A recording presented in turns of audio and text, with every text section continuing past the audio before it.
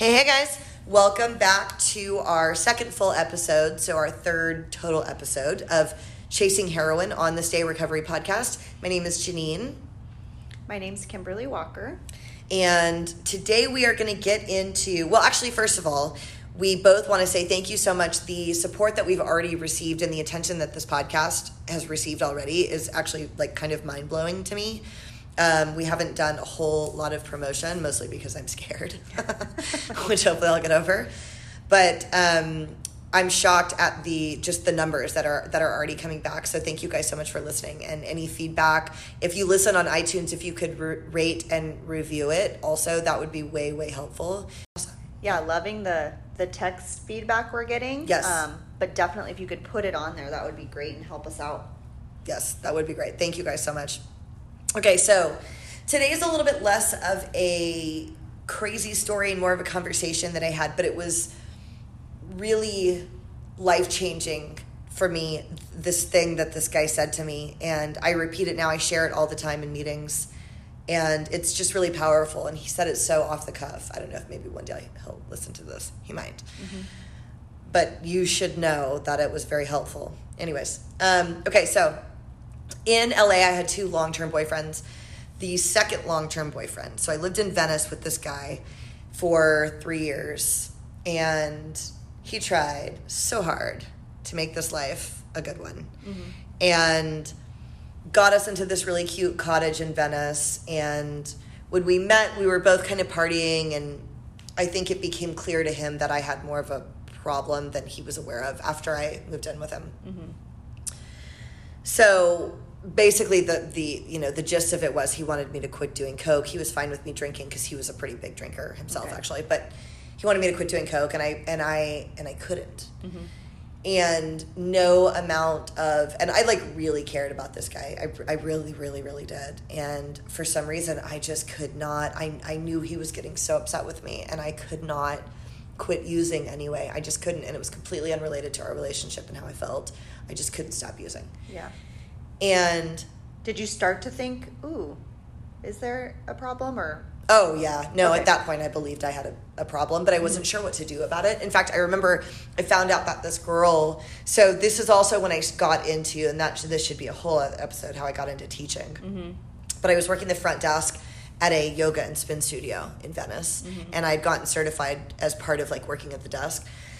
And this girl that worked out there, I had heard that she was in recovery, and I remember asking her about it, and I asked her like what to do, and she recommended that I go to AA, and I had heard of AA, and I wanted nothing to do with Alcoholics Anonymous or the 12 steps or being abstinent, because what I really didn't want was, I believed I had a coke problem, but I did not think that I had an alcohol problem. So you thought if I start going to AA, I won't be able to drink, and yes, I won't have a problem with and alcohol. then I won't have a life. Yes, mm-hmm, exactly. And I had zero interest for a long time in not drinking. That's actually pretty recent that I agreed. Like, in the last episode we were talking about when I met my first sponsor, mm-hmm, and she was saying a regular person doesn't accidentally get strung out on heroin. Mm-hmm. It was only at those times that I started to shape my view of the past as like, okay, I did already have a problem before I was on heroin. I did drink too much, you know. Right. I mean, and I think that's probably a pretty common thing, that idea of, it totally is. Of what will I do then? If what I'm not will gonna I drink? do? Like, what will I do? How do I have fun? What do all people of my do? friends drink. We go out to yes, bars. Like that yes, idea of there will be nothing to do then. Yeah. And that was my primary fear. And I think that's most people's primary fear. I'm you sure. know? So yeah, absolutely. That stopped me from getting into AA. And also I thought like, when you go on a date, you typically go out for drinks. Mm-hmm. And like, how am I going to ever date somebody? Because it was clear that this relationship with this guy probably wasn't going to last, mm-hmm, based on my behavior. So anyway, at some point in our relationship, and it was around August, September of 2008, mm-hmm, we were living together in Venice, and he was over my bullshit, mm-hmm, completely. And I kept promising him that I would quit using, and I didn't. And I was like, of all of my using, this was the messiest these years. It's actually, a lot of what happened in San Diego, in North County, San Diego, I was so deep in the using community. It was only other addicts that knew what I was doing. Mm-hmm. But in LA, I was still in the regular world with regular people, and LA remains to this day like the most embarrassed I am still of my behavior, because those people were not addicts. They were not living this way. And I was just a train wreck for the last 3 years. Like, I would get drunk and cry and, like, go in our backyard and call my ex before him and talk to him all night. Oh my God. Like, not anything bad. That guy actually had a girlfriend. We're still really good friends. But I would go talk to him. It was just awful. And, like, sit in our backyard. Anyways.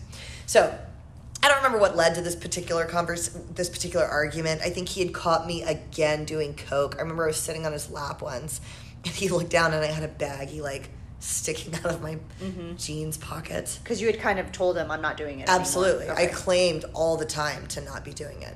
And I would sleep in our living room because he snored really loud. And so I would say that was why I was sleeping in the living room, and then I would just, like, do coke all night by myself. It was awful. So he had caught me again, and we had some sort of fight, and I remember standing in the kitchen of this cute little cottage that we had in Venice, and I remember so clearly, this moment was, like, burned in my brain, the conversation that we had. And I remember saying to him, I was like, look, dude, you are really overreacting right now. You are blowing this way out of proportion. It's not like, and this is interesting that I said this, I said, it's not like I'm shooting fucking heroin, all right? Yeah. I've never been arrested. I still have my job. You know, it's just a little coke, and I really think that you're blowing this out of proportion. It's not that big of a deal. And he'd been yelling at me, and I remember he just stopped and kind of froze and looked at me. And I watched him give up, you know. And he said, you know what you mean? You're right. You're right. None of that stuff has happened. None of that stuff has happened. And you're slick enough, you could probably go the rest of your life without ever getting arrested or losing your job. You could probably do that. But you're always going to be sick 3 days out of 7, always calling out of work, about to get fired. It's always going to be kind of weird with your dad because he kind of knows, but you don't want him to know, and it devastates you. You're always going to be broke. But the worst part is you'll have to live your life knowing you're not the woman you were supposed to be. But you're right. You could do that. Yikes. Yeah. That gave me chills. I'm getting like chills right now. I'm kind of speechless, I think. It's just, he's a writer. But that just rolled off his tongue. And right. Again, honestly, if you're listening to this, let me know. I hope he hears this one day because I share it all the time. And if I could ever make an amends to him, it would be that those words that he said to me in anger have been very powerful for a lot of addicts. And in the moment, and so much of this is stuff that I realized later. Of course. But it obviously hit me because I remember it verbatim. And he left. He walked out of the house. And I still believed that he was blowing things out of proportion. I did. I still believed it when he said that. But all the other things that he said were true. And I knew that. I was always sick. I was always about to get fired. And no, I hadn't gotten arrested yet or anything like that, at this point. But that was true. And the reason this sticks with me now, and the way I frame it when I share at meetings now, in particular when I lead HA meetings, Heroin Anonymous meetings. Getting off coke, being somebody that did coke and drank, it's not like super socially acceptable, but it's a little more in the mainstream. Right. Than being someone getting People off call it a party heroin. drug or... Totally. Most people have done it. Not like my mom, probably. I can picture my mom right now going, I have, She'll, of course, and of course Kim has it. You have it? Okay. See, I still have like addict mentality. I'm like, who hasn't done coke? I mean, no, come it's on. funny. I remember and some one people time are like, young. most people actually have not done I coke. saw someone doing it once, and I was with my ex, and he kind of like tapped me, stop staring. Oh my! Because I was kind of like in the movie. I had only seen it in the movies. Sure. And I saw this guy roll up money and do it, and I was like, that's really how they do it. It's like in the movies. Oh, that's awesome. Like jaw to the floor. But see, this is what I'm talking about when I said last episode, you've already crossed, maybe not to do coke, I guess, but like to do heroin, you have crossed some line where you're not you, okay? And you're, you know what I mean? When you're like, sure, I'll try that.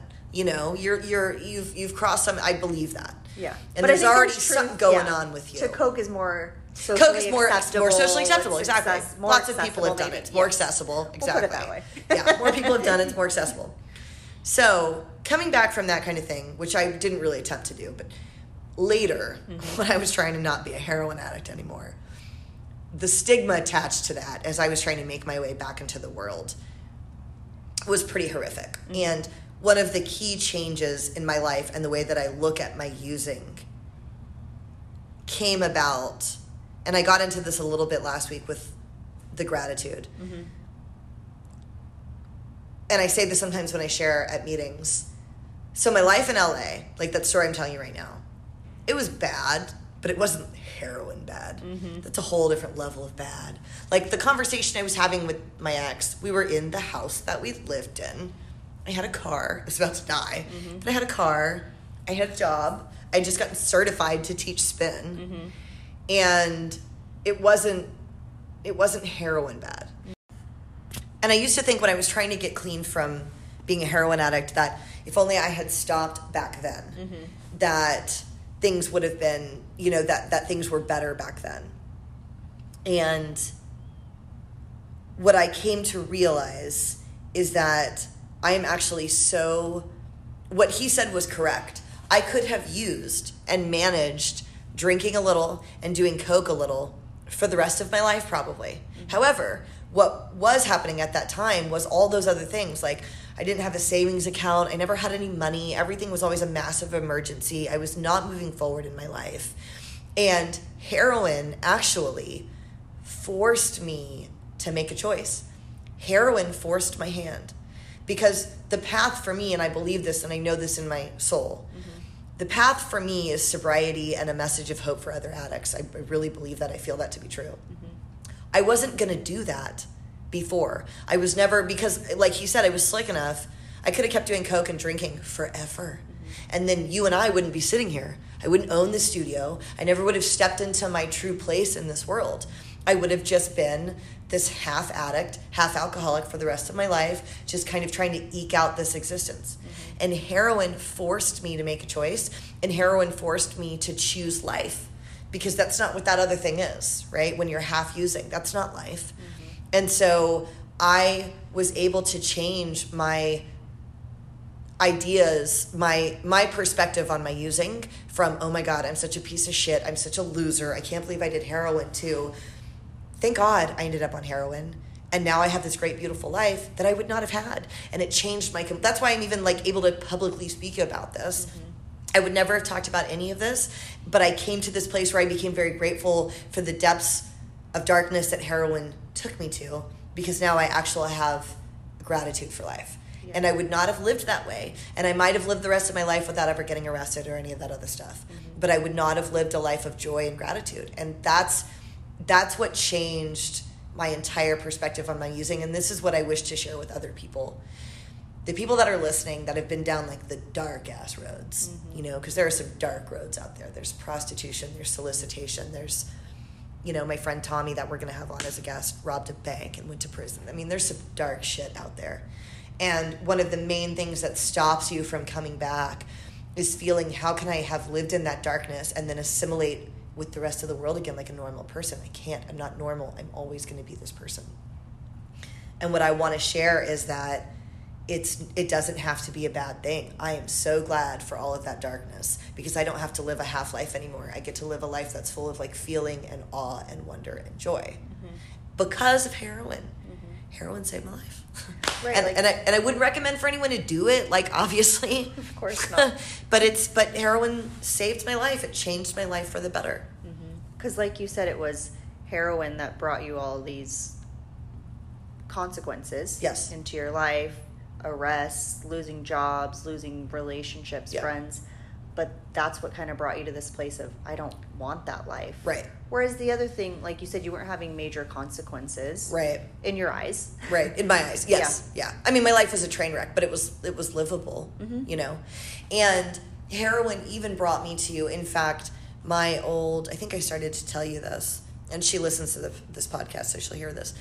My roommate in LA, prior to living with my ex, listens to the podcast. We connected at some point, and we spoke last week. she actually called me on Sunday night. She messaged me and said, hey, I listened to your podcast. I want to talk. And we had reconnected at some point, like, I don't know, a year and a half ago. We lived together for a few years, and we ended our roommate relationship in like a blaze of glory, and she moved out, and I had been pissed for years because she gave notice to our landlord and I wasn't on the lease. So giving notice, as the person on the lease, we all had to move out. I could have applied for the lease, but he was going to increase the rent, and I definitely couldn't get a lease in my name. I had horrible credit. So all these years, I felt like I was the one that was kind of wronged. I knew my behavior hadn't been great because I was using in the apartment all the time, but I felt like I was the one that was wronged. And then a year and a half ago or so, I friended her on Facebook. She saw I was in recovery. She reached out to me and was like, oh my God, I'm so proud of you, whatever. So we had like sort of reconnected. She called me last week. We had this great conversation. We spoke for a long time. And one of the things that she said, though, that just made me so embarrassed was she said, jokingly, do you remember how you didn't used to pay parking tickets ever? And I know and I'd kind of forgotten about that. I don't think it's that uncommon. You don't? No. Okay. So I refused to pay them ever. And eventually my car got towed. My license eventually got suspended from it. But when she said that, it reminded me, and I would like yell and scream about getting them and not pay them because I was just like a rage machine my whole 20s. I was so angry all the time. And she reminded me of that. And it reminded me again, I look back in the early heroin recovery days, I would look back to my pre-heroin recovery days like, oh my God, it was so much better before. But that's another example of I did not take care of anything, and I felt entitled, which is a real addict quality. The rules don't apply to me because I bet you pay parking tickets, do you not? I do. Okay, there we go. See? I'm a big rule follower. I know you are. Okay, but like human beings are we're all involved in the same social contract. We are. But it's only drug addicts. They're like, fuck that. I didn't pay that. Like I was like, parking tickets are for suckers. Paying taxes is for suckers. I didn't pay taxes until, as you know, like a few years ago. Right. I finally started paying taxes again. I didn't pay them for like 10 years because I thought you didn't really have to. And actually what I kind of thought was, and if you're a drug addict out there listening, you're probably laughing, and I hope you're laughing because I know you've thought the same shit. What I believed was one day I will become super rich and famous, and I will take care of everything at that point. Of course. Yes, that was for real my plan. So when I quit paying taxes at some point, I was like, oh, it doesn't matter. One day I'm going to be like really rich. And I'll just do all the back taxes, yeah, and I'll have all these fees and I'm going to take top. care. Yeah, yeah. And I'm going to have so much money that none of that will matter. It'll be a I don't know how I'm going to get rich because I'm a coke addict, drug addict, who's my Saturn is blowing up because I'm not paying to change the oil because I'm buying cocaine. But one day I will be rich and famous and I will pay for all these things. And that's a super like addiction mentality. Was there also that idea of, so all of these things, who cares, I'm entitled, but also, why am I getting all these fees? Why is my car blowing up? Yes. All these horrible things also happened to me. Yes. Like the victim idea. A little bit of a victim mentality, yeah. In fact, I remember in college, and again, and all of this speaks to a mentality that heroin rid me of. In college, before Coke or drinking, I mean, I drank a little, but before Coke, like 18. So the University of Georgia is huge, and you have to drive to a parking structure and then take a bus to your class. And that entire process, I just loathed and hated and didn't want to do because it was a big pain in my ass. And you had to leave like an hour before class. I wasn't built for college at that time, but I really didn't want to do any of that. So what I would do is I was always late, and there was a spot up on the sidewalk under the stairs right by where the bus picked you up that I would drive my car up onto the sidewalk, jump the curb, park my car, take the bus to class, come back. One day I came back and my car wasn't there. Uh-oh. It had been towed, obviously, because I was parked on a sidewalk, like in front of a vending machine. Like, not even like a wide sidewalk where you could mistake it for a park. It'd be like if I'd parked right here in front of the studio, okay? Like, jumped the curb, blocking a water vending machine and a candy vending machine right up underneath stairs. Like, people walking by like, who the fuck is this asshole? And that was me, because I was always running late when I did go to class. And when I called, I still remember, and I'm embarrassed about it now, when I called the tow company, this is what I said. Y'all take my car. Oh, because your accent was... I had sort of an accent. Was maybe thicker then. Yeah. But I was like, y'all took my car. You took my car. Not that I was an asshole who was late to class. And like, that was how I moved through the world. And when my roommate reminded me of that, screaming about parking tickets, it was bad because I got really embarrassed even on the phone with her. I was like, oh, like I wanted to like speed past that part of the conversation. But more than that, I got off the phone and I told Skylar, I was like, this reinforces everything that Kim and I are talking about on the podcast right now. I was a train wreck all those years, and heroin stopped me from being a train wreck. Like, there's this trainer that I love that I talk about all the time, that lady Mandy, who used to say, to get the body you want, you have to love the body you have. And I realized one of my times at Choices, to get the life you want, you have to love the life you have by taking care of it. Yeah. Even if it's a job you don't want yet, you have to go to it with integrity because you're not going to move forward. And that was like the key ingredient in my life as an addict I was missing, that I needed to live the life that I was currently in if I wanted to move forward. And I just thought that things would magically speed up and move forward for me. And most other addicts that I know live in that same space. Yeah. They just don't want to be right where they are. And it's like the oh my God, sober living sucks. If you're listening to this and you live in sober living, you know. Sober living is the worst. And I lived in sober living forever. I could not, I lived in sober living for like 5 years. Homeless or sober living. And it's challenging to live in sober living. It's challenging to live in sober livings. Most people have to do it.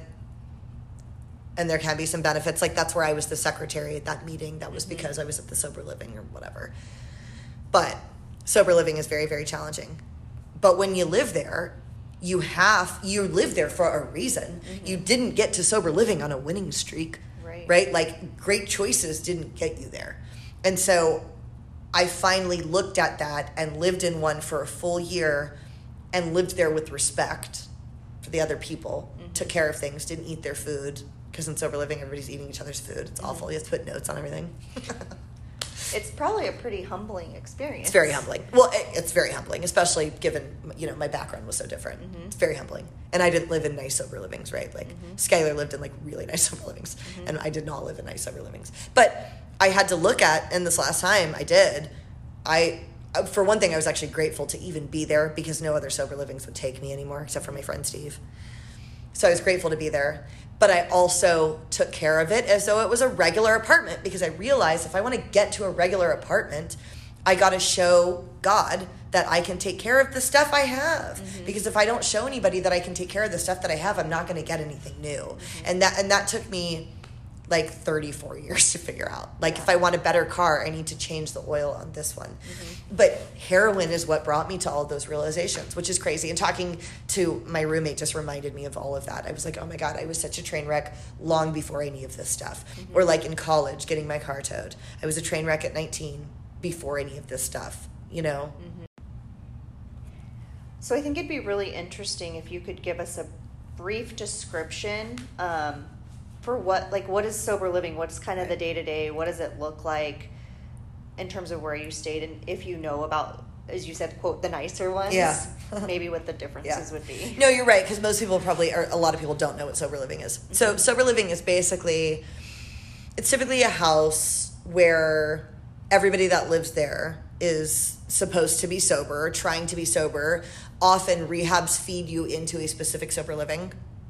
Like, Choices had a sober living that I kept getting kicked out of, which is why I didn't live there. And then I'd go live at this other one that we're talking about.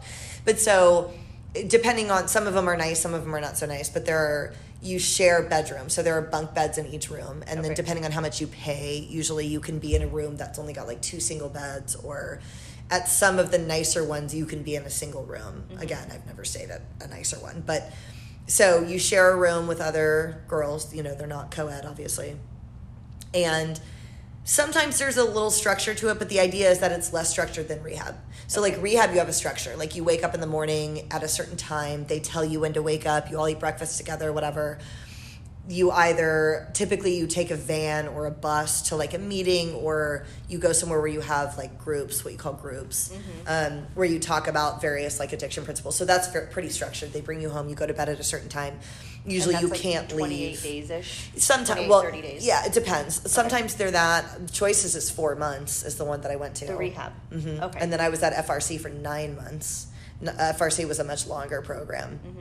But the nicer, more expensive programs tend to only be 30 days. Okay. And then the state facilities are a little bit longer. And you would think it would actually be the opposite because you're paying less. But like the ones that I went to that were parole based are longer because it's for a lot of people that are coming out of prison. So you check in with like your PO over time, and it's a transition program also. But so rehab tends to be structured, and sober living is your opportunity to just live and not be as structured. But you're still accountable for being sober, and that they can test you at any time. That's really the main thing about sober living. You live there, you pay rent, you can come and go as you please, you can do whatever you want, but they have the ability to drug test you at any time. Okay, Which, so you're not required to do anything. It depends. I mean, there's probably a curfew or something. There's curfews in the beginning. There's usually a meeting requirement. Like, I think when I was at Docs, the place that I keep talking about, nobody calls it Docs anymore. That's way old school. I think it's called R&R, Sober Living now, but we used to call it Docs. It was owned by this chiropractor. When I was at Docs, Steve had requirements for me because I was such a mess. Like, my curfew was like 9. And I had to go to, I think, 3 meetings a week. So some sober livings are like that. And then they usually transition you the longer you live there. So if you live there for 6 months, they're like less strict about your meeting list, but typically when you first get there. So you can go there straight out of a detox or straight out of a rehab. But it's basically just, life. But you can get drug tested at any time. And then get kicked out if you test positive. Yes. Okay. I mean, not necessarily. It depends on if it's zero tolerance or not. Usually you get tested if you're high once. They'll sit you down and have a house meeting, and everybody yells at you. And this is where sober living gets crazy. Like, it's all a bunch of people with 3 weeks, 4 weeks, 8 weeks clean and sober. People are at various stages of recovery, right? Various stages of life. You get some like really wealthy woman who's just there for a month. She was drinking too much, and then there might be me who was homeless. So it's a pretty wide variety of people that live there. But yeah, so basically that's sober living. It's just shared living, but it can be challenging. There's a lot of drama in sober living because it's all you have. Skylar and I were talking about this the other day. Because when he and I have sponsees, often they're still in rehab and sober living, and there's just so much bullshit and drama because it's your whole world, especially if you were coming from a pretty low point of using. So what happens in the house is a really big deal, even though to you and I right now, it might sound like, oh my God, like how is that really happening? Like, somebody ate your food and you are flipping, you know what I mean? Yeah. Somebody is flipping out about it. So that's sober living. That makes complete sense to me, because if you're coming and you've had nothing, yes, and your one thing was a muffin, right, that is going to set you off. You're right. I bought that, or you're right. I'm working all these hours to pay the rent. Like, that would be hard. Or someone's taking your stuff. Someone's taking your stuff. I've lost so much stuff at sober livings. Yeah. Yes. Oh my gosh. I like so much, like, because I would typically bring all my stuff with me, which you're not really supposed to do, but I would bring clothes and jewelry. And I had worked, and during that time in Venice that I'm talking about, I worked at a really nice boutique in LA. And so I had some nice things, and almost all of it was stolen from me in sober livings. Now, that's not always the case. Again, I stayed at some really janky places. I don't want to give sober livings a bad rap and say you're going to get all your stuff stolen. That was just, like my experience. Yeah. But, it's just a challenging time. It sucks to be an adult and share a bunk bed. Like I said, humbling for sure. It's humbling. And you're still in that space often where it's hard to believe that this is my fault, but it is my fault. And then, here I'm living here. Everybody smokes. I don't know. It's tough. Yeah.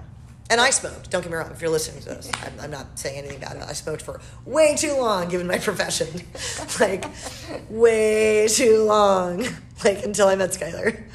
So, not saying anything negative about smoking, because I would smoke, and I was so broke, I would smoke other people's cigarette butts. It's like when you knew me, dude. When I was living in sober living. I would pull butts out of the ashtrays and smoke them.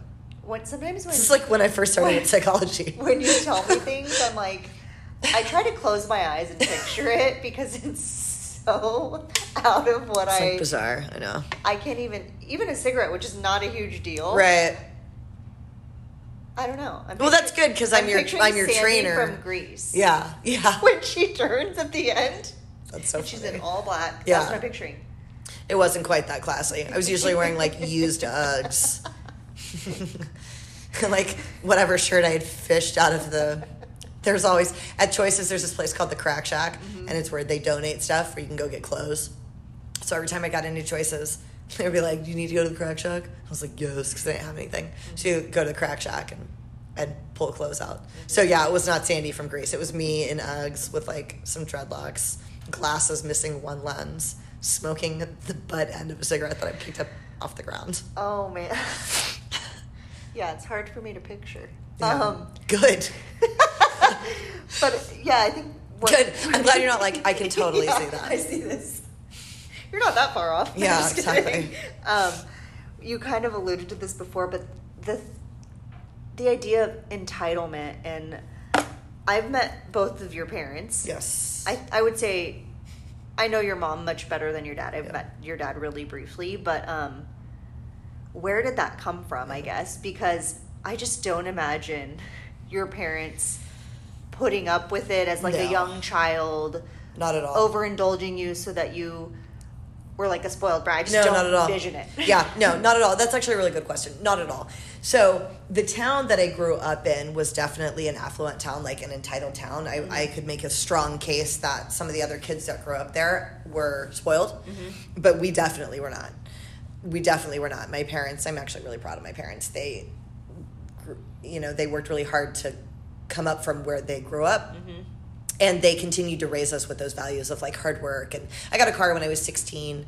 I had to pay for half of it. I'm actually not sure if I ever did. I'm afraid to ask either of them. Now my mom will listen to this and let me know. I kind of think I didn't, but I'm not sure. You'll be getting an invoice soon. Yeah, I was working at my church nursery babysitting, and I was definitely supposed to pay for half. I had a Honda Accord. I was definitely supposed to pay for half of it. I think I actually asked my dad once, and he was like, "Yeah, you paid me for that. You paid." But my dad sometimes remembers me a little better than I was, which is nice. But that's my cool. mom will That know was the the truth, car though. everybody wanted. Yes, everybody wanted the Honda Accord. Accord. Yes, and that's the one that I had, and it even had a sunroof. I know. I did not have that, but everybody wanted the Honda I was super Accord. stoked. I was super stoked to get that car. But I was supposed to pay for it. I had a job. And they definitely did not raise me with a sense of entitlement at all. I think that was partially from the neighborhood that I grew up in, but then also, and the reason I think this is a good question is, and if you're listening to this and you're somebody that's an addict alcoholic, you may recognize this tendency. Entitlement is, I believe, a genetic component of addiction, because I really fully believe that addiction is, you have a predilection towards it. There can be a catalyst, like you and I were talking about. There can be an event that sends you on a different path that maybe you weren't necessarily going to go on. But I believe, like we were saying last week, the average person doesn't just try heroin, but there was something in my brain that went, yeah, that's a good idea. And addiction and alcoholism are really prevalent in my family. And that entitlement idea, I think, is part of being an addict. Also, and this is why I'm just a big fan of addicts in general. I'm a big fan of drug addicts. And one of the reasons why is addicts tend to be intelligent. You know this from working with drug addicts. They get a bad rap, but a lot of drug addicts are actually pretty smart. And I think the entitlement comes naturally when you're growing up and you're young and you're in school and you're advanced. And things are actually easier. Things were actually easier for me in school. I didn't have to study as hard, and I would get a better grade. That goes away as you get older. By the time I hit college, that's no longer the case, which is sort of where I started to backslide a little because it wasn't as easy anymore. But so I think it was a combination of doing well in school without really having to try very hard. I did have this great upbringing. As much as they tried for us to not be entitled, we still lived in a really nice place. We went on, my dad's a pilot, so we went on these great trips every year. So they tried hard to keep us grounded, but I think my surroundings lent themselves to a certain amount of entitlement anyway. But most of the kids I went to high school with worked really hard through college, so they would actually probably argue that. I think it's mostly just an addiction genetic component. I just sort of had that in me. And I definitely recognize that in friends of mine that are addicts also. So I think that's something to look out for. If you're listening to this and you think yeah, I kind of got that going on too, I think things should be easier than they are. I think that's a sign. Yeah, and coupled with the, why do all these horrible things happen to me? Right. When Yeah, why should my car not have gotten towed? Also, there was a bigger question there, which is, you're not prepared because you are always running late. And that was a big question that I didn't want to face, you know? Like, it was just all of these things that were all my fault that were happening, that were all my fault. But here's the good news about that. Like, I don't want to sound like I'm just bagging on addicts for being, like, lazy, entitled pieces of shit. Here's the good news about that. When it's all my fault, it's all in my control to change. Definitely. I became someone that's on time. I have the work ethic that I showed here at the studio is why I own it now. Because I was just here all the time, meeting the clients, establishing those relationships, making myself super important. And now I own it. That was the next natural step in that transition, that I was the one that would take over at the studio. And I developed that work ethic, again, as a direct result to doing heroin and losing everything and going, oh my God, I've lived like an asshole for a really long time. Right, and kind of circles back to what your ex had told you, which is you can get away with this for a long time. You can get away with it for a long yes, exactly. You can get away with this for a long time, but you're not going to be living the life that you could because you're living a half-life, you know, where you're 1 foot in the door of using and 1 foot not. And it's just a half-life, and there's no real progression there. And that's the other thing. If for anyone that's listening to this, it's like, well, maybe I drink too much, you know, I don't know, maybe I don't. To me, anything that immobilizes you, and I think I said this on our very first episode, whether or not it's like an eating issue or a relationship that you know is holding you back, anything that immobilizes you, I think is a key to what's an issue that I can deal with in my life to live a fuller life. I hate the expression, live my best life. It's just so cliche and basic, but I'm going to use it here. I definitely was not living my best life. As my husband knows, I hate cliches, but I'll forgive you for that one. Okay, thank you. No, because it does make sense. Like you said, you can't, what did you say about love the body to get the body you want, you have to love the body you have. To get the life you want, you have to love the life you have. Yeah. Which means taking care of it, which means paying taxes and like showing up for things on time. Because, you know, just like the body you want isn't magically going to show up, the life you want isn't magically going to show up if you don't put the work in now. And I was unable to do that work prior to being a heroin addict. It was only after I got completely clean and sober from all mind and mood altering substances that I was able to become somebody that showed up for things on time and cared. And like you said, that didn't happen until you realized, okay, right now, maybe it's not the body I want, but I've got to love what I have so that I can get there. I don't love this life, right? But I have to love and take care of what I have to get to the life that I really want. Yes.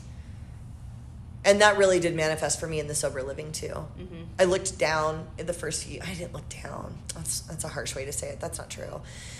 The first few times I was moving through social living, I felt very different from the other people that live there. And I think everyone that lives in sober living feels this way. I'm sure this is not unique.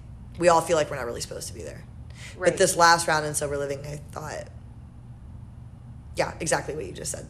I have to take care of the space as though it is my own and be nice to these people and show them some respect and learn from them, which I actually did. Right. And like we keep saying, it was humbling, but for you to, I'm assuming that happens a lot. I've seen it happen with like some of the youth that I've worked with on probation that have to go to juvenile hall, like that idea of, quote, I don't belong here. Right. I'm not going to get anything from this. I wasn't raised to do this versus, wow, I've made some decisions that have gotten me here. I need to do the programming, take what I can get from it, realize that am I that different from this person sitting next to me? Or have we all had struggles? And I got to get my shit together and grow from this experience. Whether or not you're really rich, you're white, you're black, you're Hispanic. We're all in this thing together, and we can learn from each other, and I'm not better or worse off. Right. Yeah.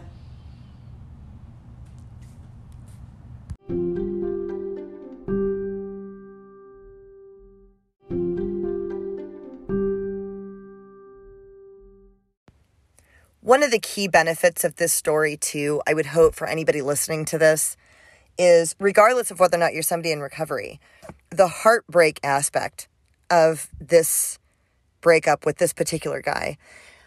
You guys, I was devastated on the floor, devastated for a long time. This is vulnerable to share, but I'm just going to share it anyways.